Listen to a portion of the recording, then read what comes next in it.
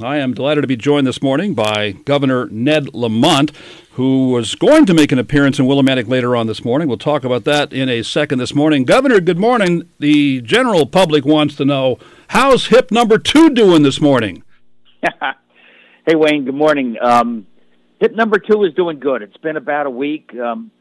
Look, I used to run, 30 miles a week. I thought it would keep myself forever young, but my hips had a different point of view. Yeah, that was a week ago. Is that from your linebacker days that wiped out your hips? I think it was more a marathon. Now, tell me about the plan you originally had before a change of plans to come to Willimantic today, to the Willimantic Police Station, and talk about some improvements to the services here. I'm going to do that in a week or two. I use any excuse I can to get out to Willimantic. You know that. We were supposed to go today. We have bonded to upgrade the security communications throughout the region, and that's what we're going to be able to announce.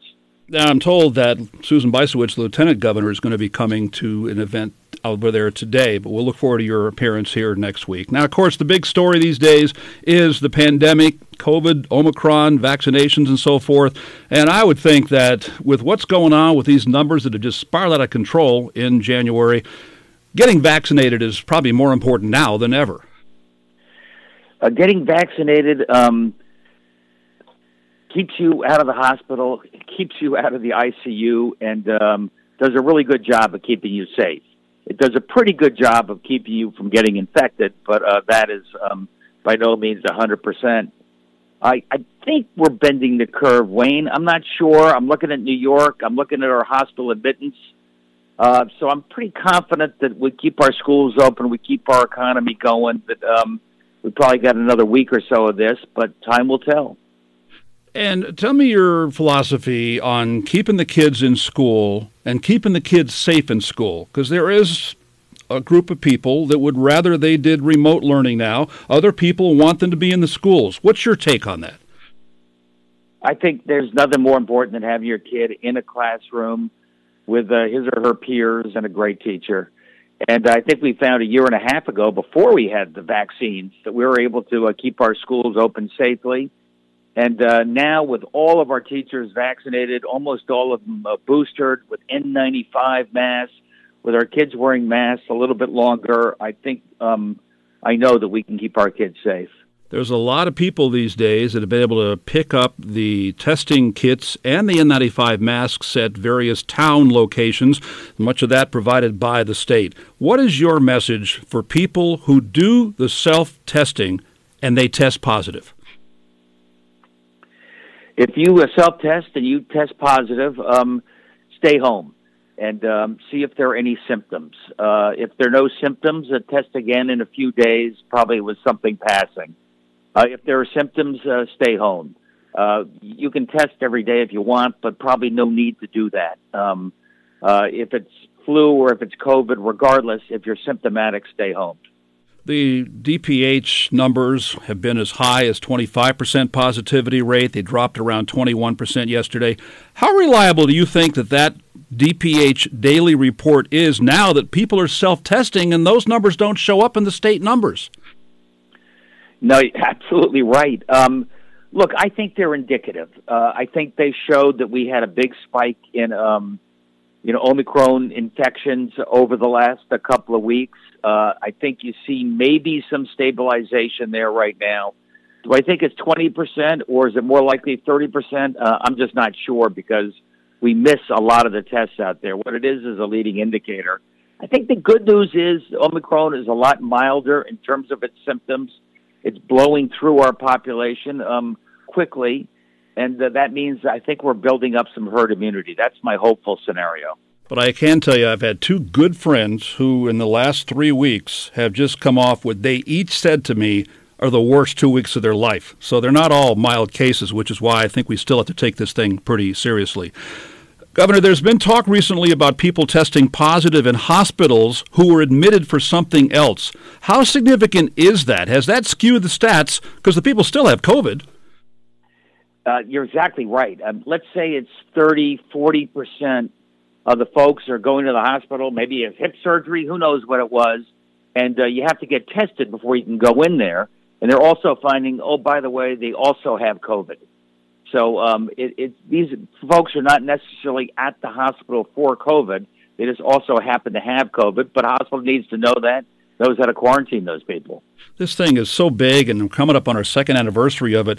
Have you heard about what they're doing in Quebec? They're proposing an unvaxxed tax where people become financially liable for their own hospital care if they're in for COVID and they were not vaccinated. What are your thoughts on that? Could that happen here in Connecticut? I don't think here in Connecticut, but I think you will find insurance companies saying, if you're unvaccinated and you are 10 times more likely to end up in an ICU, which could cost an average of $40,000 versus somebody who's unvaccinated, perhaps you'll find insurance companies putting a premium at some point. Why are you ordering nursing homes to accept COVID-positive residents back into the homes? Two reasons. One, we have COVID-only wings at our nursing homes, or the ability to isolate somebody who may have COVID. Obviously, we've mandated that all of our nurses at the nursing homes not only be vaccinated, but also have a booster. Everybody's wearing masks. So, A, we can do it safely, unlike a year and a half ago. And secondly, our emergency rooms and hospital beds are getting crowded. And usually after day 3, you don't need them there. They go to nursing home or a third-party facility for the final couple of days when they're least infectious and able to get back. I need those beds in the hospital. I wonder if you saw that incredibly good Hartford Healthcare TV ad that ran a lot until this week, where the guy gives his mom a gift, his vaccination card. I thought that was so good. I got weepy a couple of times watching it. It's the best TV ad I've seen in decades. It gave a powerful message.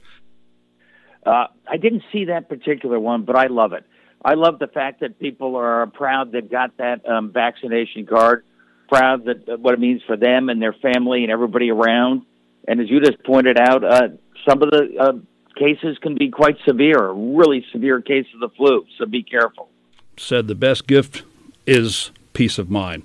Changing gears here, the state's going to be investing in some government relief money and new jobs training program, among other things. And you speak about the job training program and how the public can find out more. Yeah, what we've got is a series of programs at our community colleges, businesses, where we set up a 16, 20-week certificate program. The businesses come up with the skills they need. Maybe it's laser welders and pipe fitters in southeast Connecticut because of EB and Pratt & Whitney. And we give you a program. We pay for almost all of that, and to make sure that you have a job coming out. We did this last year as a test, and 95% of the people got a job immediately. And you just had a news conference to discuss the recent announcement that Connecticut's 2020 earned income tax credit will be retroactively enhanced to 41.5% using federal coronavirus relief funds. Tell me about that and what the good news is for taxpayers. It's a tax cut for working families. People earning up to $55,000 will get an additional, on average, $1,000 tax cut. I want work to pay. I want people to get back to work, and I want work to pay. So these are essential workers, working families. They're going to get a little extra take-home pay.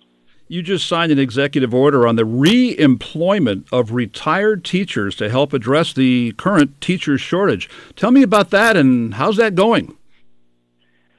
That's right, Wayne. Look, we can keep our schools open safely, but it doesn't mean that a number of our educators occasionally are exposed or test positive, and they have to go home. You see that with a 20% infection rate. So that said, we wanted to have a bench of retired teachers who are able to step in and help take over a class for a few days until your favorite teacher can come back.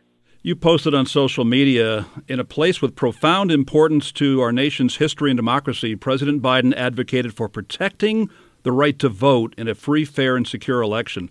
The Senate must pass the Freedom to Vote Act and the John Lewis Voting Rights Act. That's how we stand up for our founding promise.